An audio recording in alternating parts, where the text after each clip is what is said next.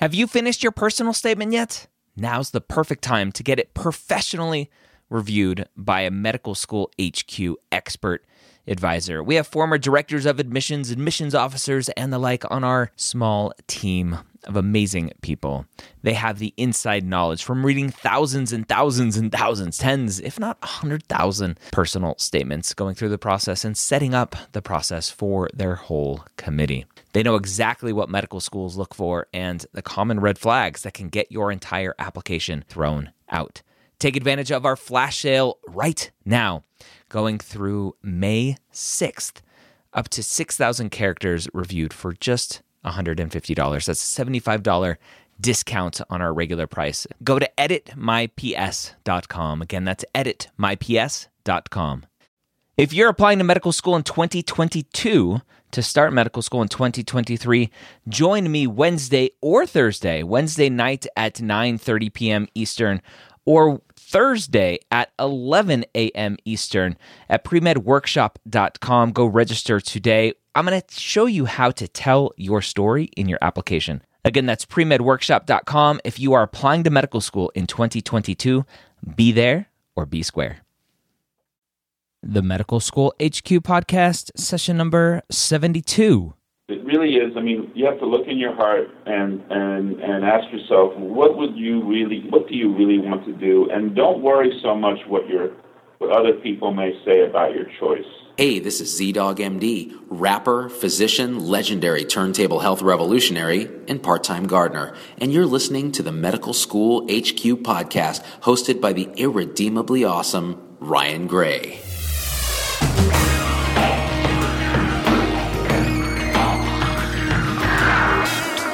Welcome back. I am your host, Dr. Ryan Gray, and I believe that competition amongst your pre-med and medical student peers is detrimental to becoming a great physician. In this podcast, we show you how collaboration, hard work, and honesty are critical to becoming a superior physician in today's healthcare environment. Before we get started with this podcast, I am excited to announce that the Princeton Review has decided to support us and support you by offering an amazing exclusive discount to the Medical School HQ podcast listeners. That's you. For the month of April, when you use the code MSHQ4, the number 4, you will save $225 off the Princeton Review's MCAT Ultimate Classroom or MCAT Ultimate Live Online course. Using that code not only gets you the best discount available, but also helps support our podcast. Thank you to the Princeton Review for your continued support. I also wanted to talk for a second about the Academy at the medical school headquarters, an online membership site to help you through the pre-med and medical school process. With live monthly video question and answer sessions, monthly live webinars covering everything from the MCAT to financial aid, you can't afford not to join. Start investing in your future now and join the Academy. One of our charter members, Grace, had this to say about her experiences with the Academy. And I watched some of the office hours through the Academy. And just, I don't know, I guess it just makes me more determined to become a doctor because you guys make it seem more like possible, I guess. It doesn't seem like an impossible dream. Come join Grace, Allison, myself, and so many other great minds and join the Academy today. Go to jointheacademy.net to sign up. I'm excited to announce the guest for today. Our guest is Dr. Al Sandrock. He is the Chief Medical Officer and Senior Vice President of Development Sciences at Biogen IDIC, overseeing clinical development in neurological and immunological diseases, global regulatory affairs, global safety and benefit risk management, global clinical development operations, and biometrics. During this podcast, you will hear Dr. Sandrock talk about his journey into the pharmaceutical industry, why he thinks the pharmaceutical industry gets such a bad rap from other physicians, and what you, as a student, can start doing to get some experience in the industry. Dr. Sandrock, thank you for taking some time to talk to us today. Who gave you the initial drive and passion for medicine? I think I did get it from my parents, where my parents really highly respected physicians. and I came on both sides of my family. My dad didn't even go to high school. But he went to sea when he was 16 years old. Ended up in working on ships, and then he ended up becoming a ship's captain. And he used to always proudly say that when you're the ship's captain and you're out at sea, you're also like everybody's doctor too, because if there's a medical emergency, the captain has to take care of it. And he always found that very gratifying to help his shipmates out at sea. So, and then my mother, I think she did go to high school, but she's Japanese, and she did go to a special school for women, I think. But she also highly respected physicians. So that must have influenced me, and I think even before I went to college, I kind of had a feeling I wanted to be a doctor. Okay, and then you went to Stanford. Did you go to Stanford with the thought that, okay, I'm going to be pre-med now? Yeah, I identified myself as a pre-med really early on, not realizing that there would be a certain stigma attached to me for having identified myself as a pre-med, but I did. There was a stigma. I'm not dating you here, but there was a stigma even back then about being pre-med and wanting to go to medical school? Oh, yeah. What did that involve? Well, I mean, you were, I don't know, you had closed your mind to other possibilities. I attended, my first chemistry class was 200 people, and I'd say 95% were pre-meds, and I remember the teaching fellow saying derisively, I've got to teach all these pre-meds, and none of them are really interested in chemistry. It's just a route to becoming a doctor. I don't know, there was a pretty negative stigma associated with it. Wow. It's interesting because there is still a stigma these days, and you would think at some point we'd go, you know what, we need doctors, so let's help them out as much as possible. Yeah. I thought maybe the stigma had lessened, but oh well. Well, so you go through Stanford. Did you immediately apply to medical school at that point?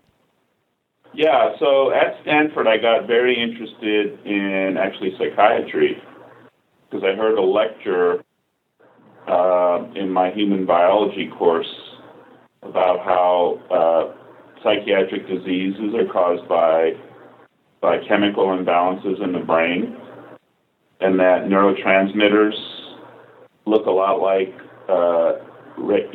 structurally are closely related to not only recreational drugs, but medicines that are used to treat important illnesses. So I started working in a lab. I worked for a child psychiatrist, and ended up working on an enzyme that was in the catecholamine pathway. So I went to medical school. I applied right away to medical school. I applied to some MD, PhD programs. And at Harvard, though, you couldn't apply directly to the MD, PhD program. You had to go to medical school first and apply to the MD, PhD program after a couple of years. Well, you could enter it after 2 years. So you had to apply during your first year, which I did. Okay. So it sounds like possibly from in an early on period, you kind of had this interest in the more of the medication side of things and developing products and pharmaceutical interventions for different diseases. It sounds like that was an early interest for you. Well, I wanted to cure diseases, Yeah. And that's what all physicians want to do. Yeah, and then I went, and just before I started med school, I was in New Orleans visiting my dad. My dad's from New Orleans, so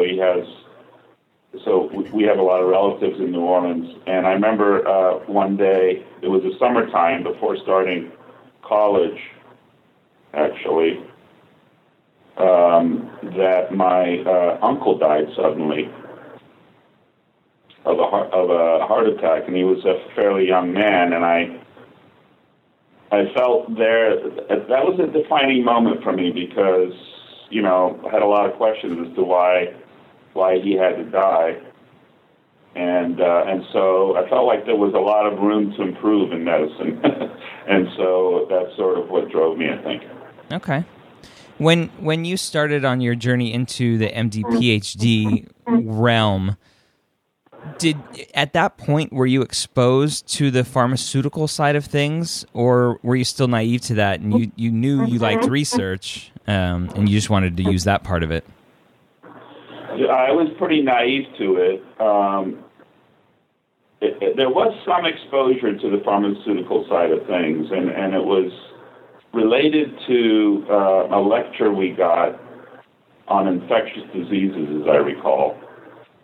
And at Harvard, there was a very strong anti-pharma sentiment. And I remember a relatively well-known infectious disease specialist talking about antibiotics.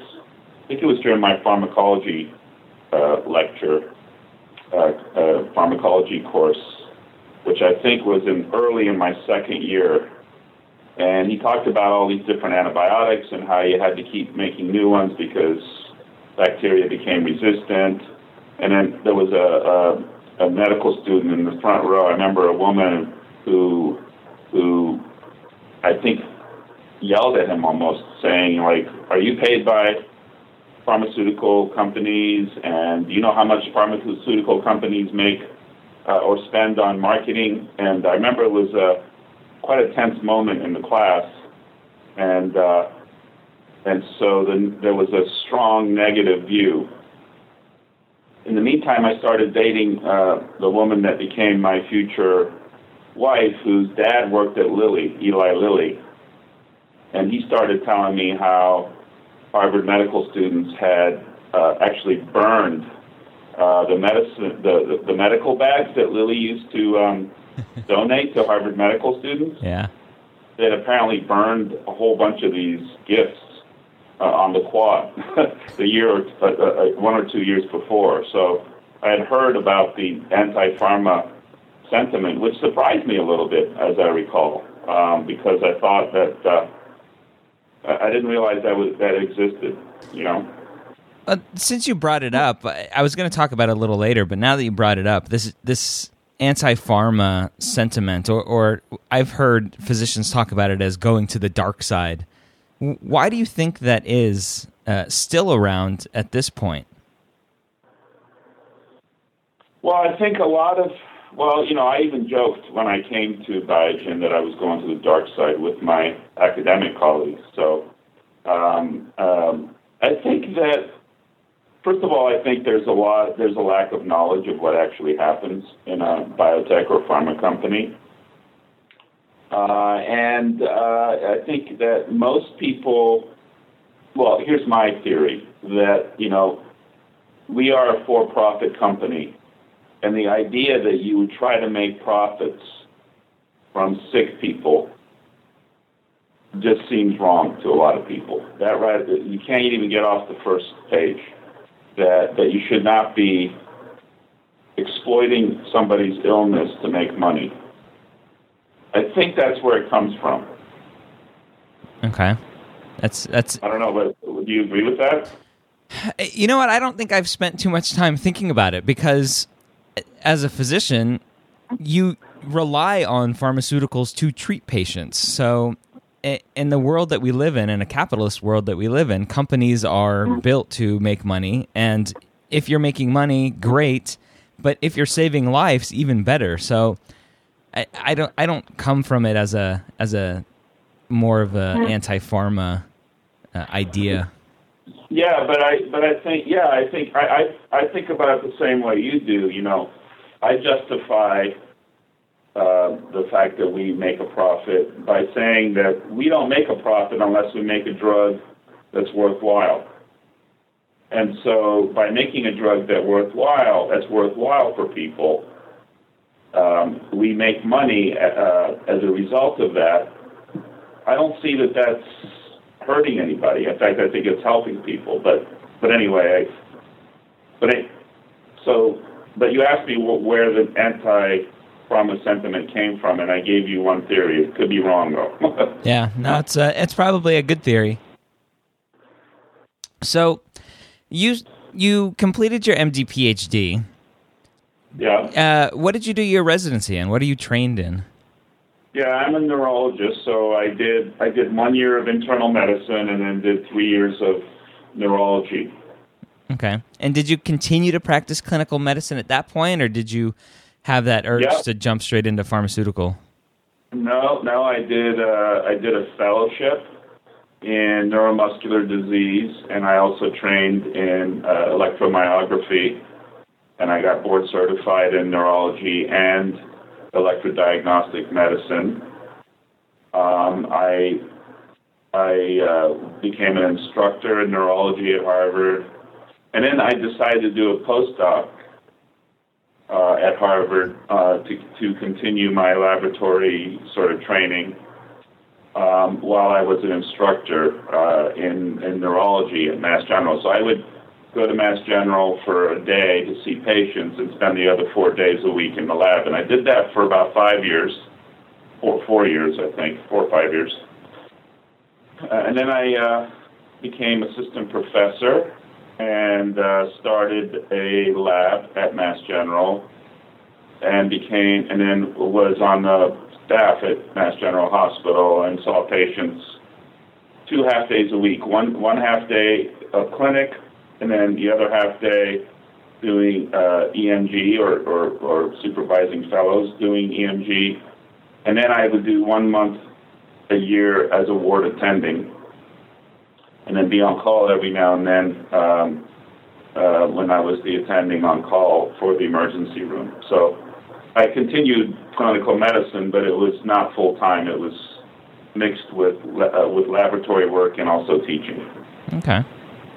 So at what point, and maybe this is where we start to kind of translate it into somebody listening who might be in that same situation that you were in, at what point did you start to dip your toes into the pharmaceutical industry and get exposure to that and start thinking about going over there? Well, while I was doing my postdoc, I met a guy who was not only a physician and neuroscientist, but also an electrical engineer, and a really smart guy. And we ended up becoming lab partners and worked on a project together. And I had to do some recordings from animals, neurophysiological recordings from animals, and he was unbelievable because instead of buying an EMG machine or whatever or a neurostimulator, he just made one. He just bought the parts, put it together, and programmed a computer to actually to do it. But anyway, he ended up starting a company called Neurometrics. And he asked me to be on the scientific advisory board of it, of a one-person company. I tried to help him.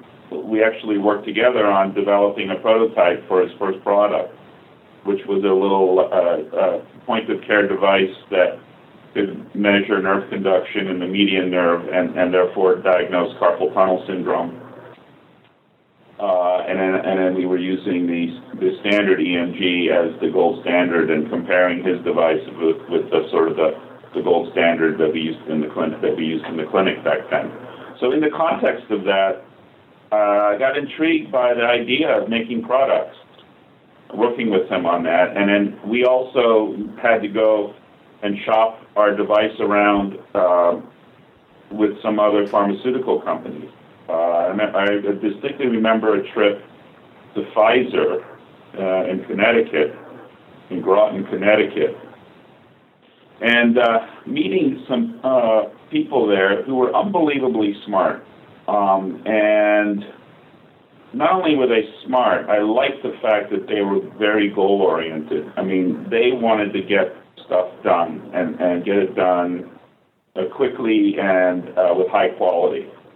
So in the context of that, I learned, first of all, that unlike what I was led to believe during my academic training, there are smart people outside of Harvard And actually, there are smart people in a pharmaceutical company. And not only are they smart, they're working together in teams toward common goals, which usually meant making a product. And I felt, working with my friend there and learning about what people at Pfizer were doing, that there was a lot of satisfaction in making a product in a team setting. Interesting. So that's what got me interested in thinking about industry. And then in the meantime, I had a good friend, a colleague who was also a resident with me at Mass General in neurology, and she moved over to Biogen and was working at Biogen, and she seemed very, very happy.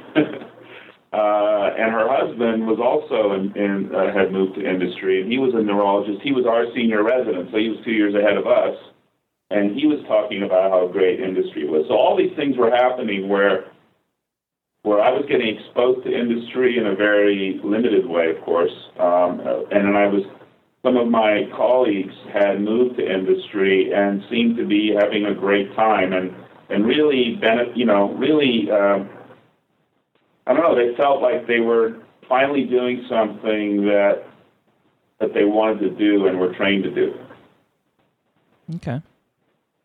And so in that background, my then wife actually was looking at, she's a physician too, and she was looking at the New England Journal, and there was an ad from Biogen saying, we need a neurologist with 5 years of research training in neuroscience at Biogen. And by the way, Biogen's a company that just introduced a new drug for MS called interferon beta. So that caught her interest, and she gave it to me to look at the ad. And my first reaction was, why would I look at Biogen? I'm pretty happy at Mass General and at Harvard, and I just got my lab started. But I did respond to the ad and sent in my CV. And one thing led to another, and I found myself interviewing here. And that was back in what year? It was 1997. Wow. And have you been there ever since? I joined in February of 1998, and I've been here ever since, yep. Wow. So obviously you've liked it. Yeah, and when I interviewed here, I met people, again, very similar to the kinds of people that I had met at Pfizer, and and it seemed like a very exciting place, and it was a company that had made a commitment to neurology. Not only because they were looking for a neurologist, but also because they had a product for multiple sclerosis. So it was very interesting to me. But I have to tell you, it took me 4 or 5 months to make the final decision because it was a scary leap. It was the dark side. It was a world that I didn't really know as well as academia or academic medicine, and I knew I could do well in academic medicine, but I had no idea I would do well in biotech. So it was a scary jump, and it was not consistent with sort of the dream that I had, I think, growing up. I think I had at one point, probably while I was at Stanford as an undergraduate, I had imagined that I would be in academic medicine, but so going to industry seemed to be divergent from my original thinking about my career. So it was scary from all those points of view, but I made the leap anyway. During those 4 or 5 months where you were deciding, did you seek counsel from colleagues, and what was their response? Yeah, I sought counsel from many colleagues, mostly colleagues in academia, because that's who I knew. And the response was mixed. First of all, there was there were a lot of people who felt that I was making a big mistake by going, including the chairman of neurology at Mass General, who said it was a big mistake, that those jobs are always available, and that why would you why would you do that? One colleague at Mass General even said that I would be undergoing apoptosis, programmed cell death. That it was equivalent to death going to biotech. But some of my other mentors, like the guy that I did the postdoc with, who I admire greatly, Jerry Fischbach, quintessential academic, as well as many of the professors that were my teachers during grad school, quintessential Harvard academics. They were not so negative. They said, there's a lot of good stuff going there, and if that's what interests you, you can make, you should go wherever you feel you can make a good contribution. So that was intriguing to me. Moreover, Biogen was just across the river from Mass General, so it wasn't like I was going to have to move my family, and I actually kept my Harvard appointment, kept it until I think a couple of years ago, in fact. So I could have gone back if things were terrible. So there was a bit of a lifeline back, although, it's never good to leave and then try to come back. So I knew that it was still a big decision. But yeah, there was a lot of, I was surprised at how negative a lot of people were. But also pleasantly surprised that some of the older professors, people who I never would have imagined would have been open to the idea of my going, they were actually encouraging and thought it was very brave of me to even consider it. Good. So let's talk about some of the opportunities for somebody that's on their path right now. Maybe they're in medical school, maybe they're even just a pre-med at this point. What are some of the opportunities that once they're a physician, what opportunities are there in industry for physicians? Well, first of all, if you want to dip your toe in it, we have fellowship programs. We have 2 fellows now from Mass General, from the neurology department. We set up what's called the Ann Young Fellowship. So they work sort of, they have one foot in back at Mass General and one foot here, working on some things that are of interest to both places. So I don't know whether they'll end up coming to biotech or not, but they are certainly getting a feel for what it's like here. What stage are they in? Are they residents? Are they attendings? They finish their residency and they're fellows. Okay, so they're like a traditional fellow. Yeah. Okay. But and then even earlier, if you're if you're a medical student or if you're an undergraduate, we have summer internships. We have a number of summer interns that come through here from college. And what are they typically doing during a summer internship? They're either working in the lab or they're working with one of the clinicians here on clinical trials or improving outcomes or looking at imaging as outcome measures, things like that. Okay. Once a physician is out practicing and is interested possibly in going into industry, is it something where you have to be die hard for the research side of things, or are there other opportunities in industry for non-research buffs, maybe like myself? Yeah. No, I mean, you can go right to, there is a path where you can work in the research lab. We call that discovery or we call it research, R&D, research.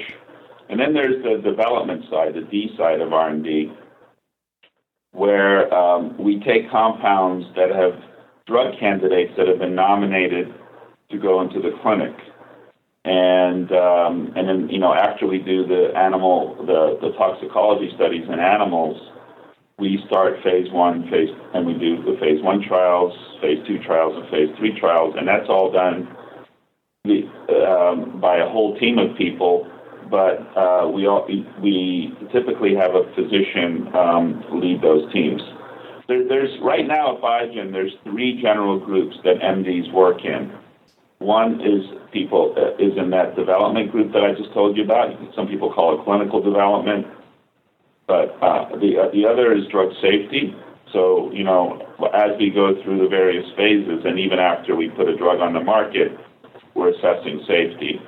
And physicians work there are many physicians who work in our drug safety group.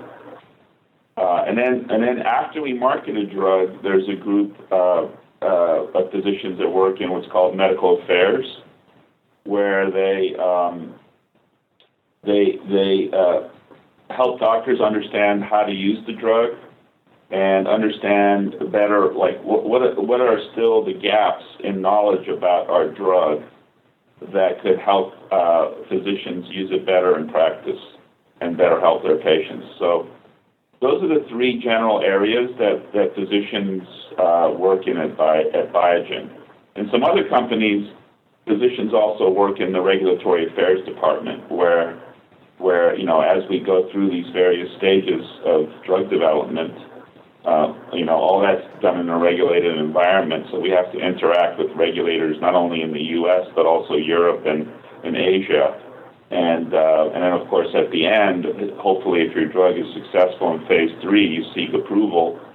There's a lot of touch points with regulators, and we have a regulatory affairs group. We don't have any physicians currently in that role now, but in many companies there are physicians in the regulatory group.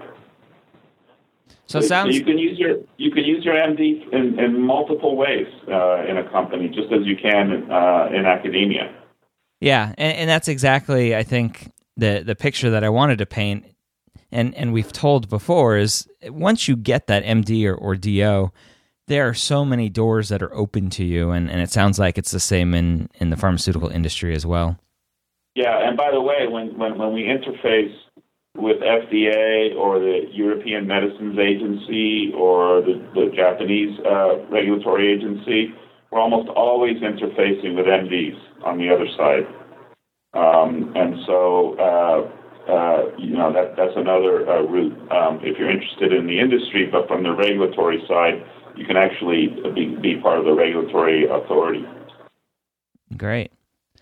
Once a physician tests those waters, do you have physicians that work at Biogen that continue to practice clinical medicine?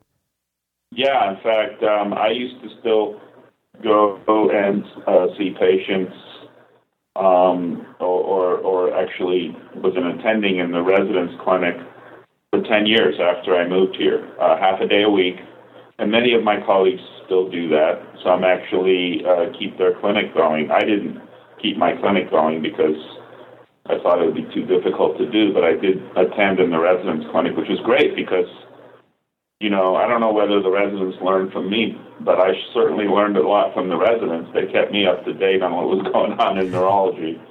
So it was good. And we encourage that at Biogen because I think it keeps you current. Definitely. Well, Al, do you have any parting words of wisdom for a student on their journey and the hurdles that they have ahead of them and what they should be doing maybe if they're interested in the industry? I think I don't know if they're words of wisdom, but I would say that you got to do what you really want to do. You got to follow we use the word passion. I think we overuse it these days, but it really is. I mean, you have to look in your heart and ask yourself, what do you really want to do? And don't worry so much what other people may say about your choice. Look into your heart and do what will make you happy and productive, and don't worry about what others say. Well, I hope you enjoyed that episode talking to Dr. Al Sandrock about the pharmaceutical industry and kind of opening up your eyes to what else you can do as a physician. And you don't necessarily have to be an MD, PhD. Dr. Sandrock is, but you don't have to be to get involved in the pharmaceutical industry. So if you're interested in that, there are many ways to start looking.